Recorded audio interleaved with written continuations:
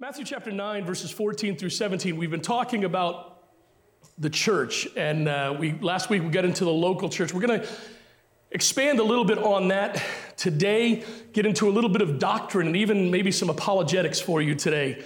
And I hope that you really open up your ears and hear what we have to say, because some of it might be a little bit different than what you've heard in the past.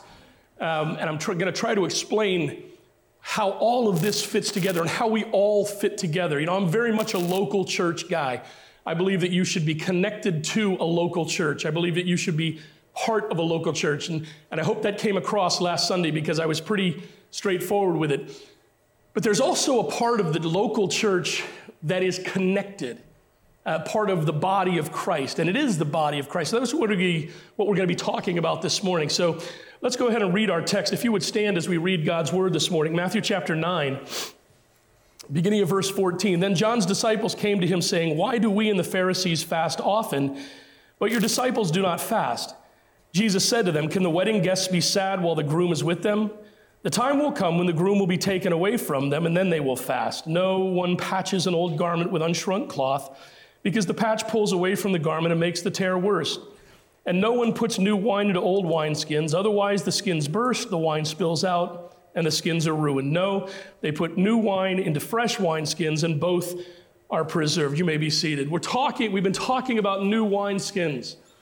We've been talking about the need for us as believers to embrace our new life in Jesus Christ, to embrace what he has made you, how he has changed you and made you new. You cannot put the old into the new. I was reading in my devotions this past week in the book of Joshua, and it's funny, as the children of Israel started taking over the promised land, they were deceived. You remember the story? They were deceived by this group of cities and leaders who knew that the Israelites were too strong for them. They were going to overtake them because they were taking over everybody. And that was promised. They could see that God was on their side, and they had the amazing blessing of the God of all the universe. So they came to them, and when they went to talk with them, they dressed in rags. You remember this story? They dressed in rags, and they wore patched sandals. How do you patch sandals? I don't know. But they wore patched sandals. And what else did they carry? They carried wineskins that were old and cracked and patched and sewed back up together. So it was a sign of being worn out and really much useless. If we approach our faith, our walk with the Lord, our Christian life, the newness of Jesus Christ with the old ways, it's not going to work. You're begging, you're pleading, you're just setting yourself up for dysfunction in your life. So we have to make sure that we put away the old man and allow the new things of Jesus, the newness of Jesus, to take over. Now, last week we started this message about the local church. We spent a lot of time talking about its function, its purposes, its biblical mandate, and the importance of the local church.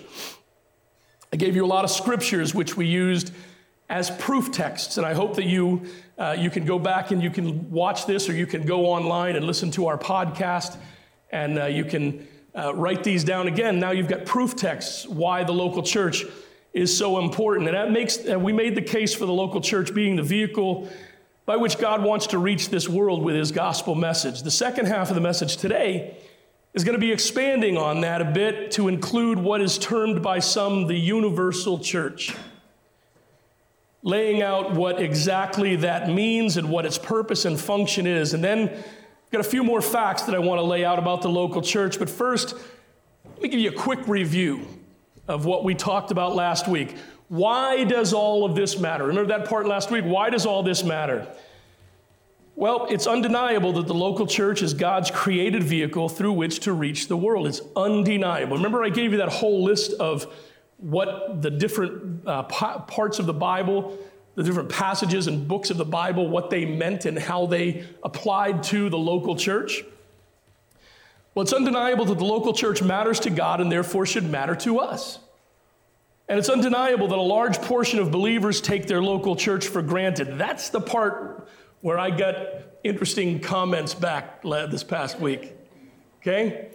I know when I've touched a nerve, when I get those, I don't know if when you were growing up, I mean, this is a dated comment, a dated phrase, a left-handed compliment. I could never say that growing up because my dad is left-handed, and he never gave me a left-handed compliment. He gave me a left hand to the head, But I'm just kidding. He didn't hit me in the head, please. I speak in hyperbole because I care.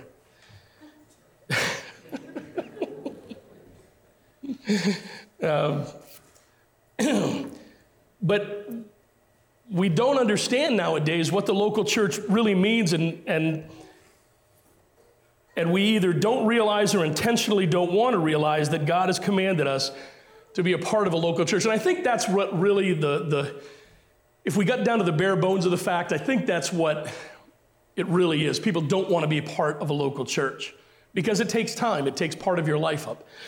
And then I said this, and I kind of expected comments back when I said this. It's an issue of laziness, apathy, ignorance, or willful disobedience and arrogance.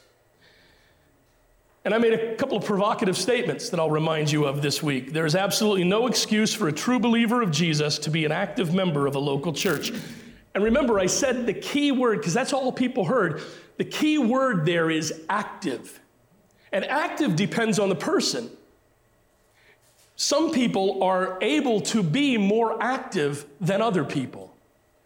I'm able to be much more active than my father. My father is 87. His health is he watches this once in a while, so I won't say it out loud. But my dad's 87, and he's down to about 135 pounds now, and he's not as active as he'd like to be, and he's not as active as he used to be. But the point is, he's active. He still gets involved in the church to the degree he's able to. And some of you are not able to be here live with us because of your health. But at least you can still be active in communicating with people in the church, in watching us online, in giving financially to the church and supporting. You see, rather than taking offense to comments, see them as they're meant and take them as they're meant and apply them as they should be applied. Then the second one was, for a true follower of Jesus, not being an active member of a local church is sin and willful disobedience and rebellion towards God. And I stand by that statement. Therefore, your loyalty should be to your local church. And by loyalty, I meant your attendance. That's where you should be. Your loyalty, remember I said this, your loyalty should not be to me. If your loyalty is to me, at some point in life, I will let you down. I guarantee it. At some point in life, I'm going to disappoint you. At some point in life, I'm going to make you angry. At some point in life, I'm going to make you not want to talk to me. Sometimes I do that on purpose just because I want to be left alone. And once again, that's just a joke. Okay? But it's going to happen. It's just the nature of humanity. But we have to understand that we can't throw the baby out with the bathwater all the time. And we can't expect to be happy and joyful at every moment with everybody, because life is, not only is life about getting along and fellowship, but life is always also about conflict. And I'll use the verse we always use, Proverbs 27:17, iron sharpens iron, so one man sharpens another. If you've ever sharpened a knife with an iron, the iron rod that they have, Drew, what do they call that? The steel, okay? If you ever sharpened a knife in a restaurant, right? You've got those. That's a violent process, sharpening a knife. Well, it's a time of conflict. Though that one part of iron is striking the other part of iron, and it's a conflict, but something better comes from it. So we need to understand that, and we need to get back to that mentality as Christians of holding each other accountable and talking with each other. That's why we're so big on our men's ministry and our ladies' ministry, so that we can come together and be better together than we are by ourselves. Your ministry and service should be through your local church. Your financial responsibility of giving should be to your local church. So let me just say this, as far as finances go. Mary Rowe took over. My father had to step down, and Mary has taken over. She's done a phenomenal job. Mary's doing a great job with the money, finances of the church. She annoys me she writes me texts all the time. And just kidding, Mary. She writes me texts all the time and keeps me updated on everything. And Mary was really excited. Some of you might not think this is fun, but Mary geeks out about this stuff. She said, I think I'm going to be able to transfer $1,000 into savings this month. Wait a minute, did I hear that right? Did I read that right? Did I read Cliff? Did I read that right? We're going to transfer $1,000 into savings this month. What the what? I mean, come on, man. This is a pandemic. And new lifers, you're showing up, man. You're showing up. Look at that, man. Look at what God is doing. You tell me that God isn't blessing his church for its faithfulness. You have been faithful through this year. You've battled and you fought. You pray for 3 of our families right now that are going through COVID again. Not again, they're going through it. And you fought through this and you've been faithful. And look at what God's doing. It's amazing. It's amazing. We need to keep that up. Because this is going to be our opportunity to reach our community with the gospel. Your fellowship should be in your local church. I loved that our men got together yesterday morning. And I was planning on being there, but this is our week up in Lee at a timeshare that my parents have passed down to me. And my boys, our sons were looking forward to it, and Aaron was looking forward to a weekend by herself. And so I took the boys up there, and we've been able to swim by appointment only. But it's been great. And so I was so happy to see our men get together and have fellowship. And our ladies had a dinner Friday night, I guess. So, I mean, this is what the church is supposed to be about. And your spiritual growth should be supported by your local church. That's what Wednesday nights is all about, the Wednesday Night Deeper program. I'm going to be teaching for 5 weeks, and then Pastor Osvaldo has taken over he's got a whole plan laid out, a whole program laid out for discipleship and Bible studies. And I'm just going to show up and teach my Bible study. And Pastor Osvaldo is going to lead the adult, the different small groups. He's in charge of that. And he knows where to take that and how to take that. So it's going to be awesome. We take your discipleship seriously. Therefore, you should take it seriously as well. So we've talked in abundance about the local church, but what about those of us from different Bible-believing evangelical churches? And I promise you, we're going to go quickly here this morning. So if you have pen and paper, write some of this stuff down. If not, you can watch it again on Facebook, because I'm going to fly through some of this stuff. How do we fit together? What is the purpose of us all? Are we simply individual bodies doing our own work and staying separate, or is there a greater plan for all of the churches together? So I use the term local or universal church. We use 2 terms, universal church and local church. Local church is us here, a local body of believers. Universal church, let me tell you, as an evangelical, I grew up a fundamental Baptist, okay? Hardcore, Bible-believing, KJV only, Satan-hating, sin-stomping, we don't smoke, we don't chew, we don't go with those that do, Baptist. Okay? That's what I grew up as. Hair had to be over the ears, off the collar, and tapered. How in the world do you taper hair for a guy? I don't know, man. But that's how my hair had to be growing up. And if it touched my ears, I was in trouble. In church, okay? Churches that we associated with had signs on the door, women in pants need not enter. That's just the way it was, man. That was the kind of stuff. And those kind of churches, they cringe when I use the term universal church. And maybe you do too. I have pastor friends who don't like the term universal church. I get it. I understand, because it seems on its face to undermine the argument about the local church.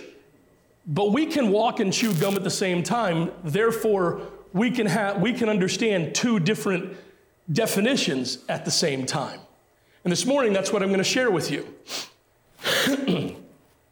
Ecumenically, and I think this is the biggest problem with the term universal church. Ecumenically, the term local church is applied to the Catholic Church. I said Catholic Church, yes, I'm going to be talking about that a lot this morning. Okay, a lot. So just, if you're on Facebook, don't turn us off. Just listen to me. You can send me hate mail later if you don't like it. But we're going to be talking about that a lot, because a lot of the problems in churches today and a lot of the misinformation and misunderstanding that is in local churches, evangelical churches today, comes from the thought that we come from the Catholic Church. In fact, my wife Erin is going through, she's a senior right now in her program out of Regent University. She'll graduate, she'll finish up her degree in August, her bachelor's in Christian ministry, and then she's going right into her master's program. She's already talking about a PhD, and I can't even spell PhD, but that was a joke too. She's at that place now where she's taking church history, and it just annoys me to no end, because for some reason in Bible preaching evangelical Bible colleges and universities, church history is tied to the Catholic Church. In fact, the creeds and the diets and the meetings and the councils, understand, those where the churches that we come from, that this church comes from, didn't participate in those. That's why we don't say the Apostles' Creed. If you read, Third Day recorded Rich Mullins' song, Creed, and Rich Mullins wrote it. If you read the creed that song comes from, Rich Mullins left out the part that says, it says, I believe in God the Father, I believe in the Son, all this stuff. And he leaves out the part that says, we believe in one holy Catholic Church. That's in that creed. So we don't subscribe to those. I'm not saying there's not good stuff in there, but it came from people who did not believe theologically the way we believe. Now, the line of let me back up for a second. The term universal church is applied to the Catholic Church and the branches that broke off from it. Some of you say, well, I'm a Protestant. I'm going to show you this morning that we're not Protestant. We didn't come out of the Protestant Reformation. Okay? Not the kind of church that I lead. We didn't come out of the Protestant Reformation. The Protestant Reformation, what were they protesting? The Catholic Church. So Luther, all these guys, Calvin, they all came out of the Catholic Church. In fact, Luther and Calvin, now we're getting real deep into theology here.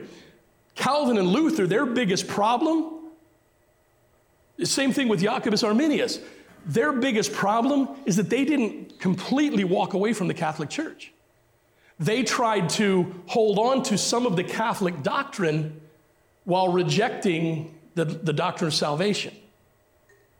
See, the line that we come through, if you ever want to read a great book, you can order it on Amazon. It's 99 cents. It's called Trail of Blood.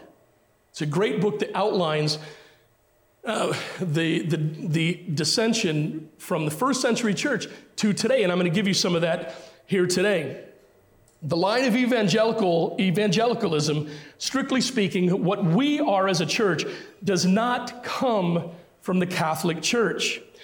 And understand what I mean by that. The Catholic Church was founded, I believe it was 324 AD, something like that, when Constantine, maybe you read this in ancient world history. Constantine was out with his army, and he said he saw something in the sky, and it was a sign in the sky, the sign of the cross, and it said, "In this sign conquer."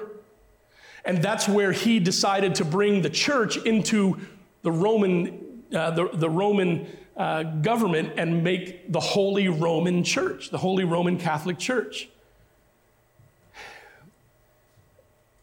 There was a group that did not get into that and did not follow and refused to go to those, and that's where we come from. The history of modern day evangelicalism, churches that teach salvation by grace through faith, baptism as identification with Jesus, local church membership and activity, the infallibility of the scriptures, a responsibility to share our faith with others, and the return of Jesus in the rapture to take all believers to heaven before the Great Tribulation, can be traced through a line that does not include, and that is separate from, the Catholic Church or the Protestant church movement for that matter.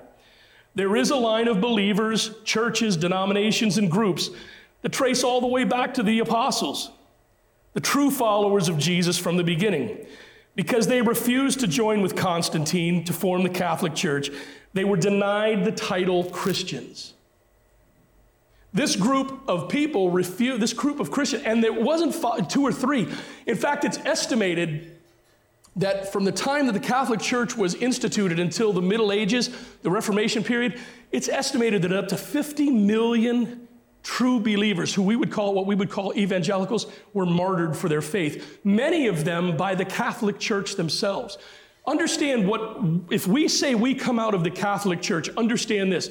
The Catholic Church doctrine is completely against the Word of God. Catholic Church doctrine teaches baptismal regeneration. They baptize babies.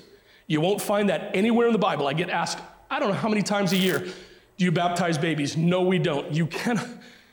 Baptizing a baby doesn't wash away original sin. We don't do that. It doesn't happen. We believe in baptism as obedience to God after you accept Christ. And that's what these people believed. They rejected infant baptism and they rejected baptismal regeneration. We don't believe you have to be baptized in order to go to heaven. It's a great thing. It shows that you are wanting to be a follower of Jesus Christ. But me dunking you in water that comes out of a hose has nothing to do with your eternal security. It is all about obedience to Jesus Christ, but it has nothing to do with your salvation. So if we're saying that the Catholic Church was the church for that period of maybe 1,300 years, what we're saying is anybody who followed, there was literally no one that accepted Christ as their Savior for 1,300 years. You understand that? If we're saying that the Catholic Church was the church, and they were teaching baptismal regeneration, and they were not teaching, did you know that the Catholic Church back then had what were called indulgences? You could purchase an indulgence for a family member who died. And by you giving the Catholic Church money, they spent less time in purgatory. By the way, purgatory isn't in the Bible.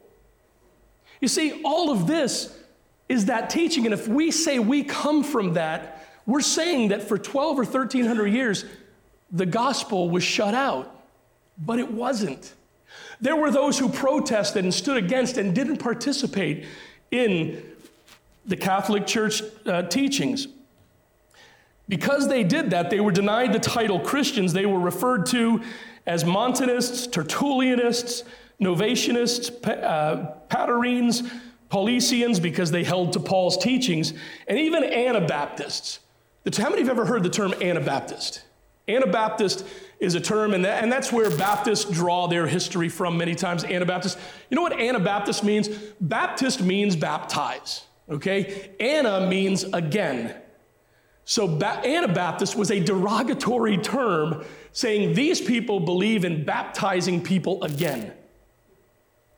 They rejected, it was a law. You understand, under the Roman government, it was a law for a long time that your baby had to be baptized. These people believed, they refused to baptize their babies, and that's why many of them were killed. But if they came to faith afterwards, they rebaptized people because that baptism didn't matter. So they were called Anabaptists, again, baptizers.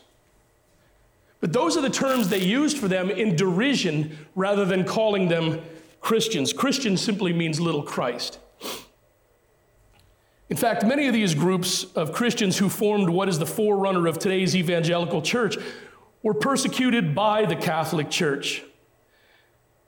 We talked about baptism already. While the Catholic Church taught transubstantiation and communion, this group of believers saw it as simply as a reminder and a form of fellowship. Do you understand, in the Catholic Church, you know what transubstantiation is, those of you former Catholics? Transubstantiation means this. This is what, and you can verify this by studying Catholic theology. They believe that during communion, the bread becomes the literal body of Jesus, and the wine becomes the literal blood of Jesus. So they believe you're literally consuming the body and blood of Jesus. That is not what Jesus instituted the Lord's Supper about. It is to remember and to remind us. And this group of people, that's how they saw communion.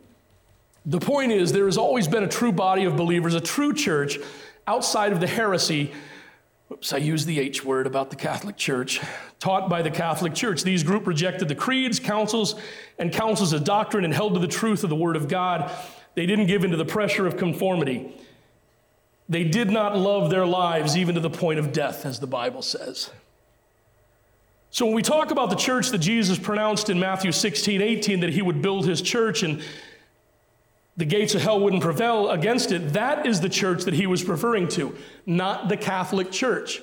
Go all the way back to what I said at the beginning. The universal church is what everybody refers to as the Catholic Church, but that is not the true teaching. In fact, I've said this much, I'll say it again. I'll just go all the way, Zach. Might as well. What have I got to lose, right? The Catholic Church is a cult. They're a cult. They're just a cult. Okay? They don't believe the Bible. They don't believe what the Bible teaches. They don't believe sound doctrine. And people who stay in the Catholic Church their entire lives will be very fortunate if they ever accept Jesus Christ as their Savior, because they're taught that you have to do everything the Catholic Church says. You have to trust the Catholic Church. And if that's what you do, you'll never accept Jesus Christ as your Savior. Now, there is a group within the Catholic Church that are trying desperately to reach Catholics for Christ, and I appreciate their ministry. But Catholic Church doctrine leads people straight to hell.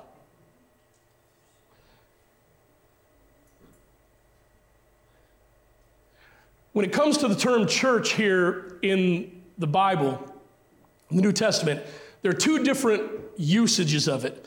One is two distinct usages. One is a heavenly or universal assembly of people, and the other is a local assembly. Last week we covered that local assembly. This week we're going to talk a little bit more, and we're already into it. What is this other usage of the word, this universal collective? Is there such a thing as a universal church? One thing I know to be true is that we cannot allow someone or something to hijack a teaching of the Word of God and corrupt it and pervert it so that it does not completely look like what the Bible truly teaches. We've got to acknowledge and teach truth no matter what. Therefore, we've got to look at this idea of the universal church, and not just because of doctrine, because especially in our area, churches don't want to work together. That's the point of all of this. We're going to be sending our assistant pastor, Zach, out to start a church, him and his wife. By the grace of God, that's going to be two churches that work together to reach the Pioneer Valley for Jesus Christ. We're not going to be competing for members. In fact, some of you that live over in that area, you might want to go join him because that is your community. I believe local church, man, and I'm not going to be a hypocrite when it comes to another church. If the church property that they buy is on your block, guess where I think you should probably go to church? That church. Why? Because the people in your neighborhood are more likely to go to a church in their neighborhood than they are to drive across the river. He's got all kinds of statistics that talk about the hesitancy that people have to cross the Connecticut River. Talk to him about it. He's done his work. He's done his research. You see, I believe local church, but I also believe that we are a universal body of Christ and we need to work together. Churches need to work together. The body of Christ is a universal church. We, as the body of Christ, the universal church, will have our first united meeting in the rapture. How cool is that? When the rapture happens, when Jesus Christ returns in the clouds, the trumpet is blown, and all believers are called up from this world before the tribulation period, and we are called up. The universal church will meet together for the very first time in a worship service that we cannot imagine.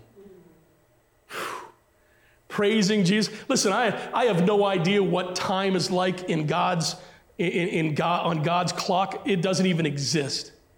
But can you imagine that day when we are called up together in the air to meet the Lord? We're going to read the verses here in just a couple minutes. The praise, that's the moment our faith becomes sight, man. That's the moment we realize everything that we've lived for and done, it's true. And now, here we go, man. Eternity is beginning for us, and we're together. And the sacrifices we made and the struggles we went through and the battles we fought together, they mattered. And it mattered because Jesus died for our sins, and he's our Savior. And now we're together for all eternity. Man, that's going to be the first meeting of the universal church. The word ecclesia is used 115 times in the New Testament, 111 times referring to the church. And as I said earlier, there's two different distinct usages. Throughout the Gospels, throughout the book of Matthew, the Gospels, and the book of Acts, it's usually referring to the church, the body of believers, not the local church. Once we get into the epistles and into the Revelation, then we get into the local church. But when Jesus said in Matthew 16:18, I will build my church, that's the word ecclesia. But he wasn't using that in terms of a local body of believers. If Jesus can, here's my argument with other pastors when they say they don't like it. If Jesus can use the term church to describe the universal body of believers, then I can too. Because he knows more than they do. Okay? He's the standard. And Jesus calls the universal body of believers a universal church. That's where the term called out ones come from. We are called out from the world. The Holy Spirit called to us, and we responded to that call, and we have been called out from the world, and we are now the body of Christ. We are the universal church. And that's how Jesus referred to it. Remember, when Jesus was teaching, the church hadn't been established yet. He was laying the foundation for it. The church was established the day when Jesus died, was buried, and rose again. So he was talking, and all through the book of Acts, when it says they were added to the church, they weren't just talking about the church in Jerusalem, they were talking about the body of believers. It wasn't until Paul and Peter and all these other authors started writing to local churches that term changed and took on the secondary meaning of local church, okay? Now, I have jumped way ahead here. It's important for us to understand the concept of a larger body of believers called the church outside of our local church for many different reasons. One is because we're going to be spending eternity together. Okay, you understand that, right? I think it would be so cool. The sense of humor of Jesus. I think it'd be so cool to take some of these good old boys, Bubba and his friends, from the deep south, and put them right smack dab in the middle of T.D. Jakes and some of these other men of color. I think it'd be awesome. You spend eternity next to a guy that you said wasn't good enough to go to your church. I know it's going to be different in heaven and we're not going to have those attitudes, but I just think that'd be awesome, personally. Anyway, it's important that we learn to get along and learn the practical purposes of the body of Christ. And that's what this is all about. So what are the practical purposes of the universal body of Christ? 1 Corinthians chapter 12, verses 12 through 14. For just as the body is one and has many parts, and all the parts of that body, though many, are one body, so also is Christ. For we are all baptized by one Spirit into one body, whether Jews or Greeks, whether slaves or free, and we are all given one Spirit to drink. Indeed, the body is not one part, but many. What are the practical purposes of the body of Christ? What are the practical purposes of different local churches, not only for the kingdom of God, but for the kingdom of God together? Okay, because we're not competing. Understand that. First Baptist Church on the south side of town.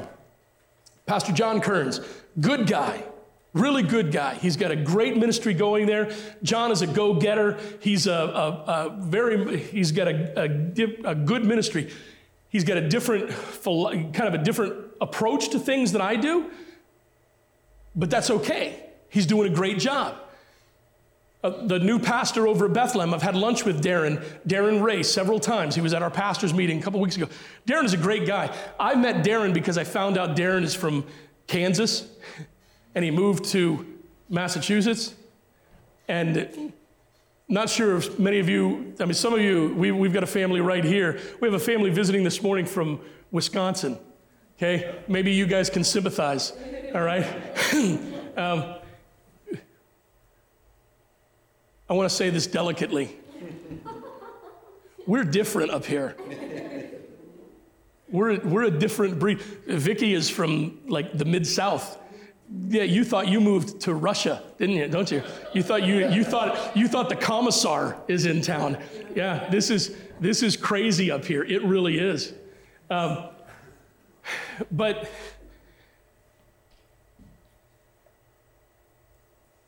we all have different ways. Darren, I met Darren. I had lunch with Darren because I knew it's a challenge to move to this area and to get stonewalled by New Englanders, right, Osvaldo? It's a different breed, man. Can you imagine moving from Minnesota? Can you imagine moving from Brazil, coming here?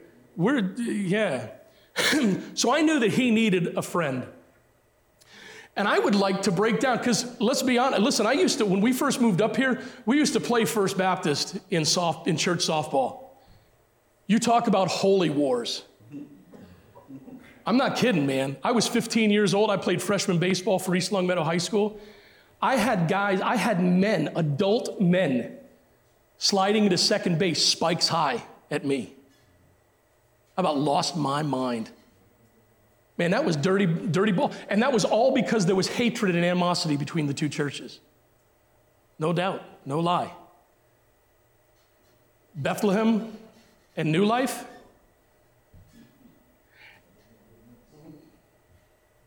there's some animosity. Hey, don't even get into the fact that we're not Pentecostal or Assemblies of God, because that's a whole different breed right there. Do we realize what we're doing? We're dividing the body of Christ. Right now, I feel that scripture that says if one part of the body hurts, the whole body hurts. My left hip has no cartilage left now. I have lost all of it. My entire body aches because of that one hip. If they offered to take it out this afternoon, I would be there with bells on to give me a brand new hip. Man, I'd do it in a heartbeat. If you've never gone through pain like that, you have no idea. And you've all got those situations that when one part of your body hurts or isn't functioning properly, it affects the rest. Don't you see the beauty and the amazing lesson that Jesus was teaching us by using that illustration of the church, the body of Christians, being a body that has to function together? We've got to be able to function together. There are over 600,000 people that live within a stone's throw of our church in the Springfield metropolitan area. Between us and where Zach is going to plant his church, literally, probably 250,000 people live between us in the space between. How do you think New Life is going to reach all that? We're not going to reach all those people. That's why I want to support the Q, because there are actually people that have just roamed the dial and found the Q and come to know Christ. And what the Q does is encourage us. I remember when Aaron and I were going through the adoption process. It was brutal. If those of you who were here at that time, you know what we went through. It was terrible. We were driving along and we heard the song Worn by 10th Avenue North. I'm tired, I'm worn. Oh my goodness. There was a time where we were denied and we had to fight to get approved. And the song by Sidewalk Prophets, Help Me Find It, came on. And it gave us the strength to carry on. And we knew, Aaron, there is no possible scientific way for Aaron to ever have children. You understand that, right? She can't take medication. She can't do anything. There's nothing can be done for Aaron to ever be able to have children naturally. So our sons are a miracle. And that song by Third Day, Miracle, was an amazingly powerful song for us. We heard those on the Q. See, the Q is a ministry that reaches to all Christians no matter what brand you are. We need to cooperate with each other like we cooperate by listening to the radio. We need to learn how to get along. So what are the purposes and practical purposes of the universal body of Christ? Quickly, cooperation. We really are better together than divided. Division is of Satan. In fact, Jesus said that a house divided against itself cannot stand. There are opportunities for cooperation for evangelism, community outreach, social solutions, and more that we can work together on. We can work together on these things. Can you imagine if all the churches all the evangelical churches in the Springfield area got together and opened up a couple feeding centers, homeless shelters, and what we could do there? Seriously, you talk about social justice, that's what I'm all about. I care less who's in charge, who's running the show. Listen, you open things up. You start a ministry and a program. I was talking with Jamil Wednesday night. What did I say? We have 3 trained chefs in this church. 3 trained chefs, and I'm getting my stomach cut out. What the heck is that all about? Okay? I'm getting 75% of my stomach cut out, and I've got 3 trained chefs in my church. That's ridiculous. I can't even. Shut up, John. Jeez, I depressed myself. And then we have a guy that owns his own pizzeria. Oh, gosh. Can you imagine what these gentlemen could do if we were to open up a feeding center? My gosh, man. Look at that. I mean, unbelievable. We have the tools. Oh, well, that's my job. No. These guys, hey, sit down and talk with Drew and find out from Drew how he had his restaurant not just survive, but thrive during the pandemic. That's a man who knows what it means to incorporate the principles of Jesus Christ into his business. And I'm proud to have him in my church. Listen, folks, if we were to get together as churches, we could stem so many problems in society. And while we're doing that, reach them with the gospel of Jesus Christ. Oh. But we're afraid to take people from another church. We're afraid that somebody's going to have a better program than we are. So they're going to take them from us. So we don't want to get together. And that starts from the top. We just have to stop worrying about that. Ephesians 2, 19 and 20. So then the second purpose is fellowship. We see that in Ephesians 2, 19 and 20. And I'm just going to list these. I'm not going to take the time to read. It's fellowship, especially for leadership. You have no idea how good it is and how comforting it is for me to be able to sit down with other brothers in the ministry. To be able to sit down and talk, just like you can sit down and talk with people who do the same job you do. Being able to sit down and talk with other men who lead churches. When we met 2 weeks ago, it'll be 2 weeks ago Wednesday, we talked about pastoring churches during a pandemic. And we all know several pastors who they just couldn't endure it. It was very difficult. It's been tough. Now, like I said, for me, I'm very fortunate because, I shouldn't say fortunate, I've been through worse in my life. Yeah, I've been through worse, so this was nothing. Yeah, that's not the thing to brag about, right? But I've tried to be an encourager through all of this because I know it's been incredibly difficult for pastors to lead churches. Imagine you're running 4 services and then nobody shows up. And for men who are not secure in themselves, they're not secure in their own who they are. I love what Aylin does with her ministry, trying to build up women, loving yourself and loving who you are. For men who don't have that, can you imagine what it feels like to show up on a Sunday morning and nobody else shows up? And nobody shows up for a year? That's a blow to the ego. Now, for me, like I said, the hills and valleys of this church have prepared me for this. So I've tried to reach out and be an encouragement to other pastors through all this. But we need fellowship. I need fellowship with other leaders, and you need fellowship with people of other churches. That's where we get the best ideas sometimes, right? We know good ideas when we steal them, when we borrow them.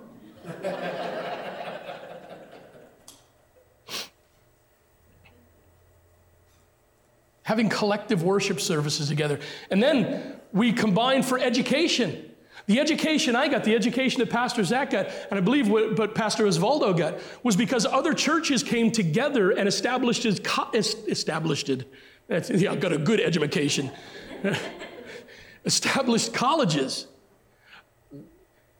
college was the best 9 years of my life, man. And I went to a total of 3 different colleges through my years of getting my degree.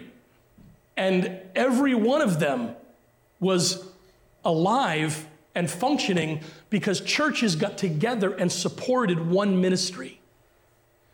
See, we can cooperate with training people for ministry in other areas of life if we would come together. That's part of the universal body of Christ. And missions. We as a church cannot support every missionary on our own.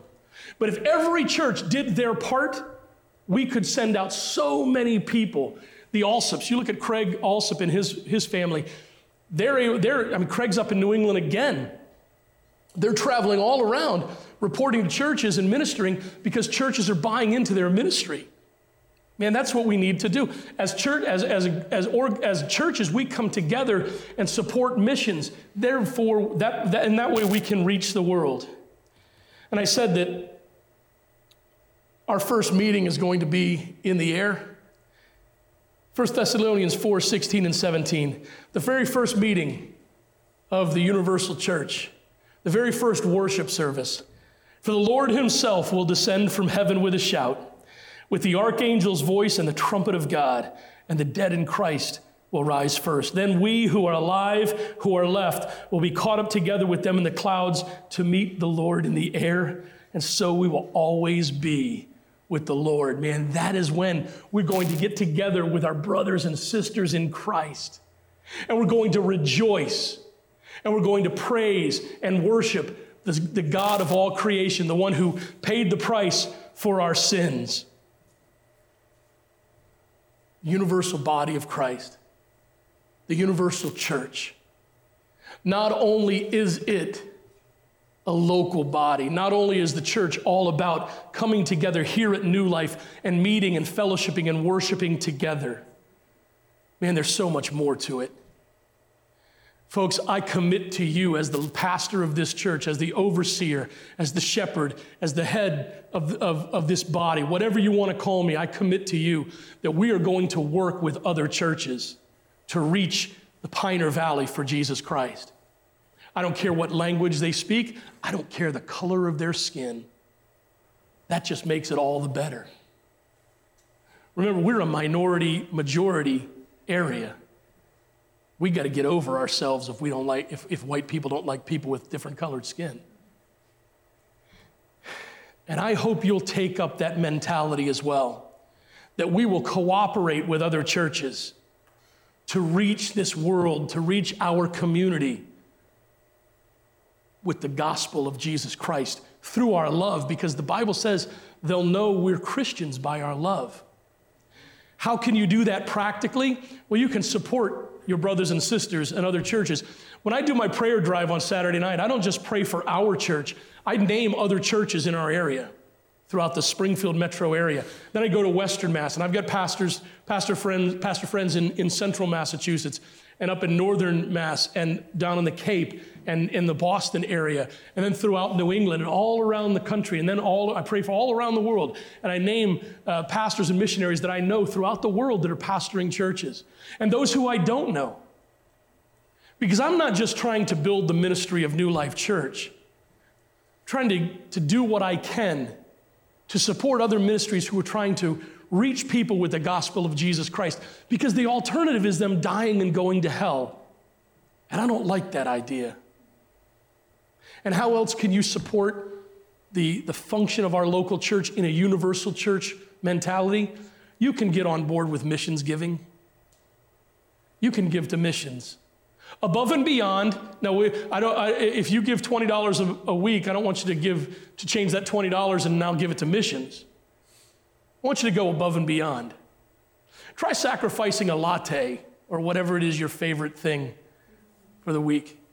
I guarantee you, if we go through our budget every week, every month, we could find an extra $10, $15, $20, $25. My wife and I, our family, we give $25 a month to missions above and beyond what we give to this church. And I'm hoping to raise that. But I'm sure we could all find some way that we could carve out some money every month to give to missions. There's a group, I've told you about the McCove family down in Paraguay. Man, they're trying to reach They're trying to reach orphans, a term that we don't even use in America anymore today because we think it's offensive. And through that, reach their families with the gospel. Other ministries that need help. That's how we can embrace the idea of a local body of believers impacting the world in a universal way through the universal church mentality, body of Christ. What are you going to do with that? How are you going to accept that?